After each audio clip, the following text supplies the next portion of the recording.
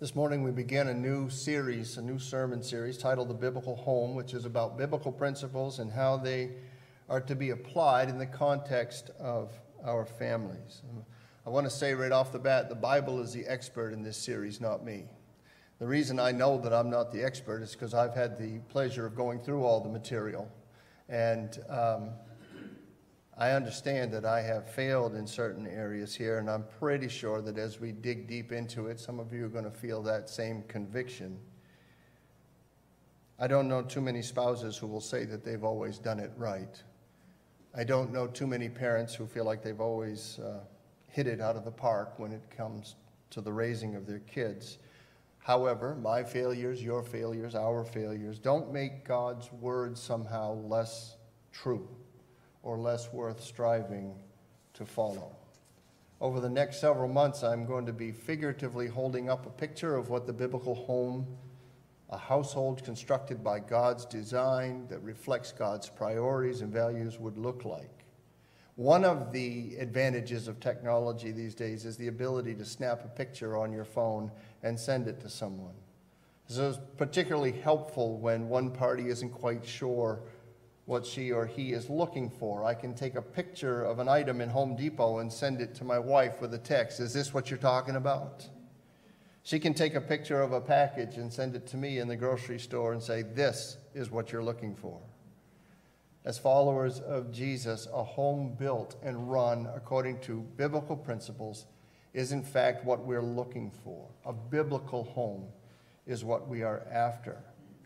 So this series is somewhat along the lines of a series we did several years ago on marriage. And out of the gate, some of you might be thinking, well, this is going to be a pretty long 3.5 months. I don't have kids, or my kids have grown, or I'm widowed, or we're old dogs and we don't like new tricks. Whatever may be going through your mind, it is true that some of the material on a given Sunday will be more pertinent to others than to you.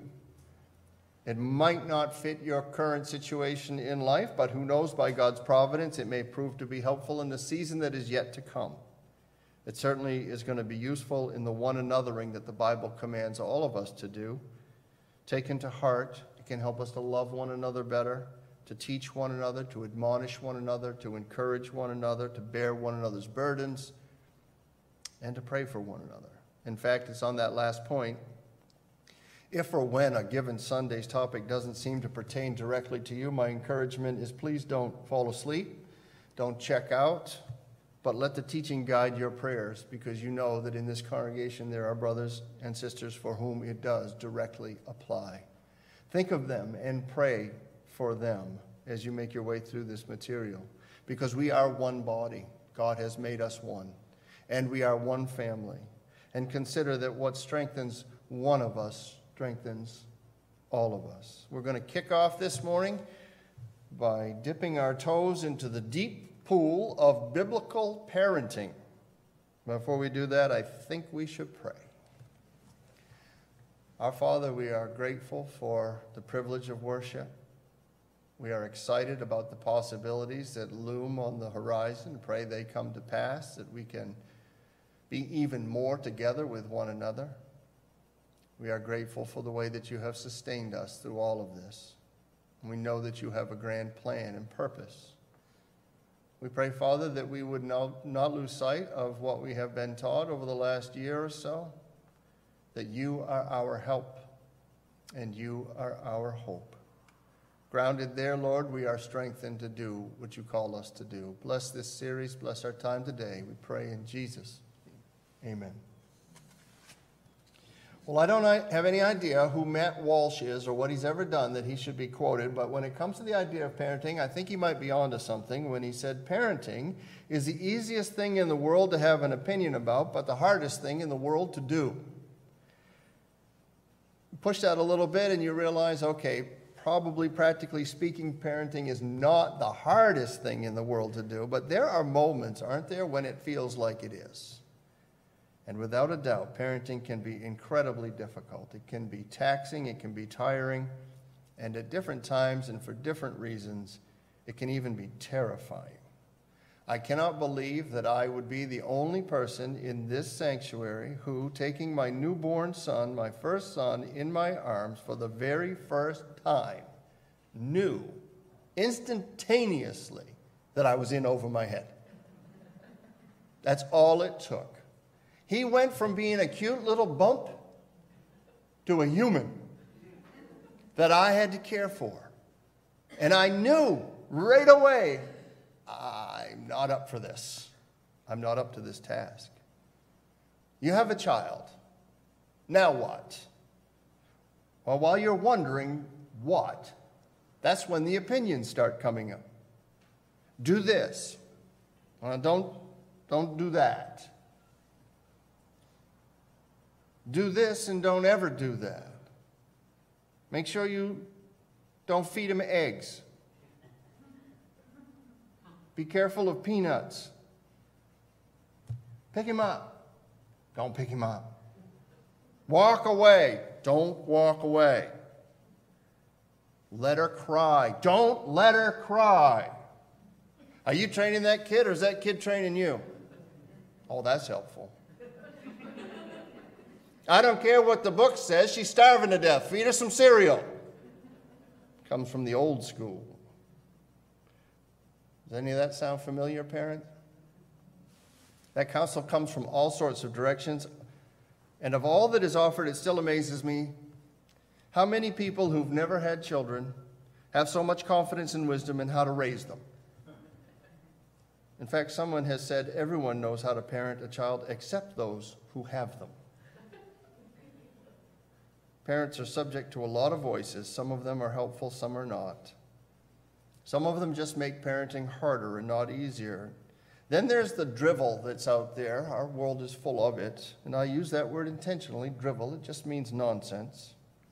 The memes and the posts and the cards of messages that sound like they should be helpful and comforting but aren't really. Stuff like this. My favorite piece of advice for new parents is there is no one right way to do something. Trust your instincts. I read that and I was immediately, again, terrified. Any self-aware parent knows that our instincts are not always reliable. In fact, doing what comes naturally is what got us into parenting in the first place, and that may or may not have been the plan. So those instincts aren't exactly pointing us to true north, are they? When the Bible speaks about humanity following its instincts, it doesn't do so favorably. It does not hold out trusting our instincts as a thing to be sought. More often, it exposes it as something to be crucified. Proverbs 3 tells us what? Trust in the Lord with all of your heart. What are we supposed to do with our own understanding? According to that proverb. Lean not. So that's the old KJV. Lean not on your own understanding. In other words, my instincts, not something that I should be leaning on. They're more like David in Psalm 62, I believe it is, a teetering, tottering fence that's going to collapse. How about this one? With parenting, there are no real answers. Instinctually, you do the right things. It happens the way it's supposed to. There are no real answers. Are they all fake answers then? What even does it mean? The last thing I think we need as parents is for someone to try to assure us by saying that everything is built on shifting sand, that there are no absolutes, that there are no guardrails, no attainable proper ways of doing this. Let me finish the quote. With parenting, there are no real answers. Instinctually, again, you do the right things. It happens the way it's supposed to. It happens the way it's supposed to. Parenting just unfolds like a flower. Right? I mean, isn't that your experience, Mom and Dad? It happens just the way it's supposed to. There's a reason Jerry Seinfeld says a 2-year-old is like having a blender, but you don't have a top for it. Whoever came up with the idea that it happens the way it's supposed to thought that they were offering comfort. But from the perspective of the Bible, that is really not how this works. For starters, as Christians, we know the folly of following hearts the Bible describes as desperately wicked. Or trusting the perceptions of eyes the Bible say at best see through a glass dimly. This sort of advice is popular today. Trust your senses, follow your heart, do what's right in your own eyes, do what's right for you. But it has rarely been responsible for any sustained success, either for an individual or for a society. Look at the Old Testament book of Judges, if you would, for the perfect example of the chaos which descends into cruelty when everyone does what is right in their own eyes. But we don't have to go to the book of Judges, unfortunately. We can just watch the evening news, and we see a good amount of this dynamic being played out in our very own city streets, where people have decided they will become a law unto themselves, do what is right in their own eyes, and that the end justifies the means, even if the means is violence and lawlessness. Well, just do what's right, and it'll work out. Do what you think is best. Further, we know from Scripture that there are, in fact, praise God, right and wrong ways of doing things. It doesn't matter how many people jump up and holler and tell us that there are no absolutes. The Bible teaches absolutes. We know that life is much more than a big game of chance, don't we? There are actions and there are consequences. A man reaps what a man sows. Not perfectly, of course, because ever since the first sin in the Garden of Eden, nothing has been as it ought to be, which is further proof from Scripture that parenting isn't just going to magically, mystically happen the way it is supposed to. Mercifully, God has not left us to ourselves on this important subject of parenting. There is hope for parents, specifically because of the claims of the Bible. That all Scripture is breathed out by God, which means these are His ideas, not man's ideas, and profitable for teaching, for reproof, for correction, and for training in righteousness. 2 Timothy 3:16. God's Word, the Bible, then, is the trustworthy source and is full of true principles that we need to guide us in how to raise children. And so for the time that we have left this morning, I'm going to look at 3 foundational thoughts from Scripture on the subject of parenting. These 3 are that every child is a gift, that every parent is a steward, and that parenting is discipling. Every child is a gift. Where do you come up with that? Psalm 127, verse 3. Behold, children are a heritage from the Lord, the fruit of the womb, a reward. The NLT translation takes that word heritage, which means inheritance or heirloom, and translates it literally as a gift. Children are a gift, but not just any gift, a gift from the Lord. This is one of the reasons why, as Christians, we are pro-life, because we believe that God is the author of life. That He knows us before we were born, that He knows us before we are formed in the womb. His Word says that we are all fearfully and wonderfully made by Him. So children are gifts, gifts from God. Therefore, they are not inconveniences. They are not unintended consequences. They are not barriers to you being your true self. They are not accidents. They are not problems. Children are gifts. And you cannot return these gifts or exchange them, even on the days when you wish you could. The not-so-great theologian Phyllis Diller supposedly said, "Some children threaten to run away from home. This is the only thing that keeps some parents going." So we use humor to diffuse those hard times, those uncomfortable realities, like when our kids are not acting well, or when they're making choices that scare us, or when they're being outright rebellious against us. But even then, they are gifts. They are gifts from God. Maybe even gifts for our own sanctification. And too soon, The time of our daily influence and care as parents is gone. And the noise and the mess and the chaos all dies down. These kids do grow up. They will eventually leave.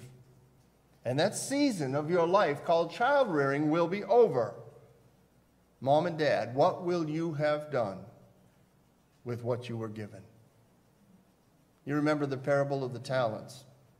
It was a parable about money, but the principle applies. When God entrusts you with something, the faithful response is to steward it for His good. When God entrusts you with something, the faithful response is to steward it for His good. The Scripture teaches that every child is a gift of God and that every parent is a steward. Now, we don't use that term very often around here these days, steward, but there is a term, a similar term, one that we use and are more familiar with, which help us to get an idea of what that means. Because for centuries, wealthy people have been coming to the coast of Maine and building great mansions on rolling estates and needing people to take care of them, caretakers. Lots of people around here make their living caretaking the property of others. A steward is a caretaker. A steward is one who's given charge over and authority to manage what belongs to another. 1 Corinthians 4, we read that the apostles were stewards of the mysteries of God. And in Titus 1:7, that the elders are stewards of the church. And parents are stewards of their children, not owners. And that can be a tough pill to swallow, especially if you haven't grown up in a faith tradition or you're not familiar with how the Bible describes humanity. What do you mean these kids aren't mine? Well, they are yours in a sense. You are a legitimate authority, but you are not the ultimate authority. This is what the Bible teaches. God is the owner. That's a tough thing for some people to grasp, and it's not intended in any way to detract from the importance of the parental role or to diminish the parents' deep love and devotion and commitment to their children. Not at all. It is simply true from Scripture. And it's an order that we need to keep straight in our minds. Psalm 24, verse 1. The earth is the Lord's and the fullness thereof, the world and those who dwell therein. The earth is the Lord's and everything and everyone in it. It all belongs to Him, which includes parents and naturally their children. And we bow to the reality of this. We bow to this truth when in the spirit of, say, Hannah with Samuel, or Joseph and Mary with Jesus, or in a little while, Justin and Rachel with Phineas. We dedicate our children. We commit to raising them in the Lord because we understand they are the Lord's. They belong to Him. Parents are stewards. We have been entrusted with these gifts from God. In his book, Shepherding Your Child's Heart, author Ted Tripp puts it this way. He says, you exercise authority as God's agent. You may not direct your children for your own agenda or convenience. You must direct your children on God's behalf for their good. I would love to dig deeper into that second sentence. You may not direct your children for your own agenda or convenience. That's going to be next week, Lord willing. But the third sentence, you must direct your children on God's behalf for their good. He continues, if authority best describes the parent's relationship to the child, the best description of the activity of the parent is to be the child's guide. This shepherding process helps a child to understand himself in the world in which he lives. The parent shepherds a child to assess himself and his responses. He shepherds the child to understand not just the what of the child's actions, but also the why. As the shepherd, you want to help your child understand himself as a creature made by God and for God. As a creature, that's a kind of an interesting term, isn't it? You want to go to Romans chapter 1 and find out what is fallen humanity all about. It is those who have given up the worship of the Creator and gone to worship the creature. We need to take our rightful spot in God's economy. We are creatures. He is the Creator. And if we can help our child to understand that, we've given them a great thing. And what Ted Tripp is alluding to here is something his brother Paul wrote about in another good resource, Parenting, 14 Gospel Principles that can radically change your family. Both Tripps are rightly concerned with this, the application and the implication of the gospel in the realm of parenting. So more than insisting on compliance from our kids, the gospel helps us to have conversations with our children. When she or he does or doesn't behave a certain way, why is that? What's going on? What's happening in the heart? How does the Bible describe that motivation? Where is it found? What does it call it? What is the goal of this behavior, and how does it measure up to the truth of Scripture and living a life for God and for God's glory? Parents are a legitimate authority, but not the final authority over their children. Each child is a gift. Every parent is a steward. We're pointing our children to the Lord, which brings us to the third point. Parenting is discipling. What is the goal of parenting? I ask because we need to know what we're aiming at if we hope to hit it. What are you trying to do as a parent? What is the goal? I know I've shared this before, but I like the illustration. I think sometimes we can approach parenting like the little boy with his brand new bow and arrows, who goes out to the field and just starts shooting arrows randomly, and then goes to collect them as they're stuck in the ground, and every time he comes to one, he just draws a circle around it. Meaning I hit the target every time. We can approach parenting that way. I don't know what I'm aiming for, but if I look at my kid after a while and I go, seems to be doing pretty well, let me draw a circle around him, I hit the target. Maybe. Maybe God is just gracious. Well, we know God is gracious. What are you aiming for? I know most of my parenting years, I did not have a clear grasp on the target. I had goals, modest goals. Don't kill the kids. Teach them to be good people. Model values. Show them the importance of hard work, honesty, integrity. Provide for their needs so they can be healthy. Try to equip them to have a little more than I did. Modest goals. But I, and many like me, I fear, lack that laser focus of what parenting is about. And so I'm suggesting to you today, in biblical terms, that parenting is discipling. And some of you might think, well, discipling, isn't that the role of the church? I'm going to say, of course, the role of the church is to go and to make disciples, but that doesn't mean that parents aren't to be the primary disciplers. In fact, parents are the primary disciplers. The church is just happy to come alongside and assist you in the discipling of your children. Just like public school teachers are good teachers, but that's not meant to relieve you of the responsibility of teaching your children. They should be coming alongside of you to teach. Discipling. Parenting is discipling. Discipling is the action of making a person into a disciple, into a follower of Jesus. A disciple is a learner. To learn, disciples need teachers. And this is what parents, among other things, are for, to teach their children, to train them. The scripture that Steve read out of Deuteronomy chapter 6, the command Moses gave to the Israelites regarding their children as they prepare to enter the promised land. And these words I command you today shall be on your heart. You shall teach them diligently to your children, and shall talk of them when you sit in your house, and when you walk by the way, and when you lie down, and when you rise. The words he's talking about are the commands of God, including the greatest commandment. You shall love the Lord your God with all your heart, with all your soul, with all your might. Parents, teach your children diligently to love God. Teach them to put him first. Talk about what this looks like. Make it the topic at your dinner table. Let them see this played out in your life as a parent, in your choices, in your priorities, in your conduct. Yes, let them see it, because they don't always listen, but they do always watch. So your example is important, but more than just letting them see it, teach them. Tell them. Explain it to them. Talk to them. Bind the commands to your family. Write them on your gate. Let there be no mistake whatsoever. This is a family under God. This is discipling. Biblically speaking, parenting is discipling. The goal of parenting is to help our children become lovers of God and lovers of Jesus. That too is a bit of a stretch in a culture where it is being seen as coercive or oppressive for any of us to direct anyone else in a particular direction. You see the lie behind that, right?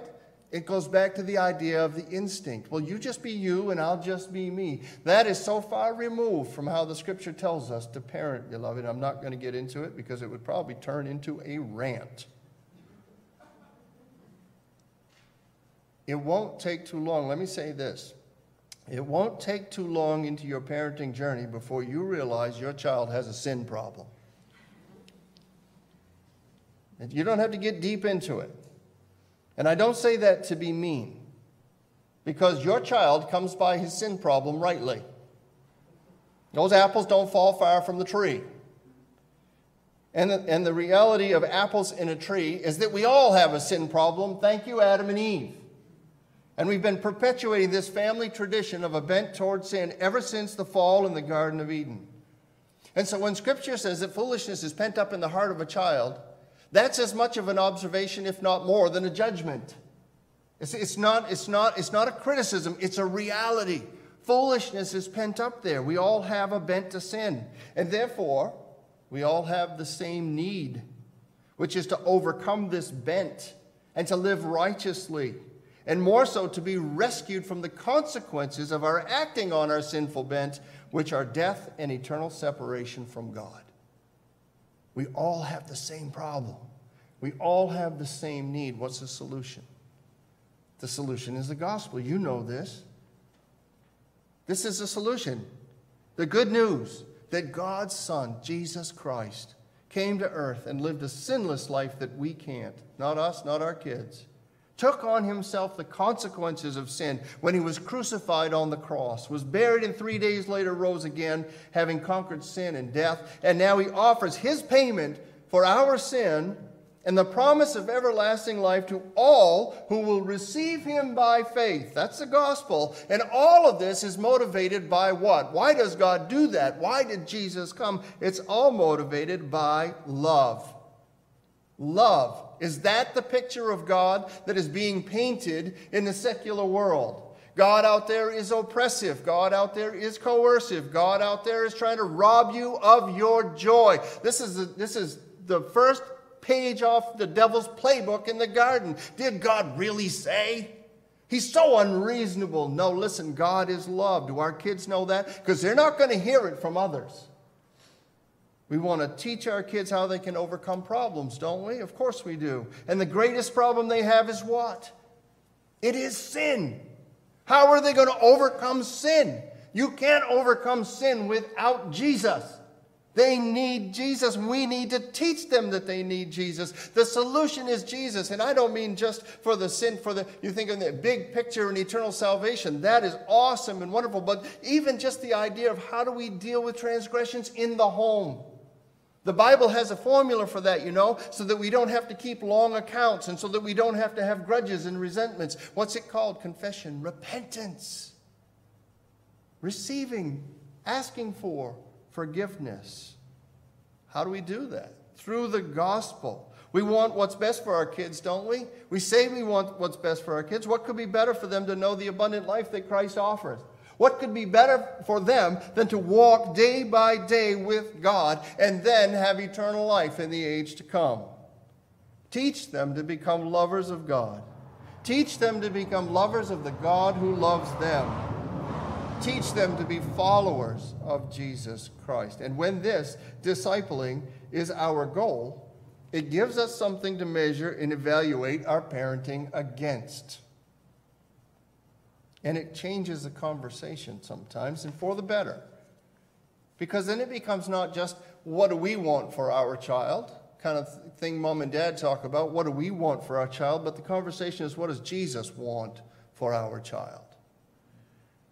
And I've said for a while that we kind of ask the wrong questions of our kids. I certainly have been guilty of it. When we look at them and we say, what do you want to be when you grow up? Which is kind of a silly question because most of us haven't grown up either, so the assumption that they're going to actually know. But it's so fun to listen to what they come up with, too. Because my kids have wanted to be record drivers and astronauts and the guy that talks about animals on TV. We should be asking them, where is the Lord leading you? or looking at them and seeing their unique characteristics and giving them ideas about how those are going to fit into the work of the kingdom of God. How beautiful that God has made you this way. You have this heart. You have this skill. You have this trait. This isn't by accident. How are you going to use that for God's glory? That's the kind of conversation that the gospel reality helps us to have. So it's not just what do we want for our child, it's what does God want for a child. It's not just should we enroll our child in this or that program or activity. It is will our child's participation in this or that program or activity help him or her to follow Jesus more closely. I did not weigh that out, and probably you haven't either if you've raised children. A lot of times that we decide on whether or not a kid should do this or that is often because A, can we afford it, and B, will it totally mess up our schedule? Not does it move him or her closer to Jesus. Not does it fulfill the priority of God in his or her life. Think youth sports on Sunday. Think about how athletics have taken the place of worship and actually have become an object of worship. Hey, look, I like sports. I think kids should play. I wish they would play more. But not at the expense of worship. And I know that's a sacred cow. Well, you just don't understand. You only have them for this short little window, and if they don't, wait a minute. You do only have them for this short little window. You train them up in the way they should go, and when they're old, they won't depart from it. Absolutely. Pastor Voddie Baucham authored the book Family Driven Faith. He said, there are many worthwhile pursuits in this world, but few of them rise to the level of training our children to follow the Lord and keep his commandments. I desperately want my sons and daughters to walk with God, and I'm willing to do whatever it takes, whatever the Bible says I must do in order to be used by God as a means to that end. Are you?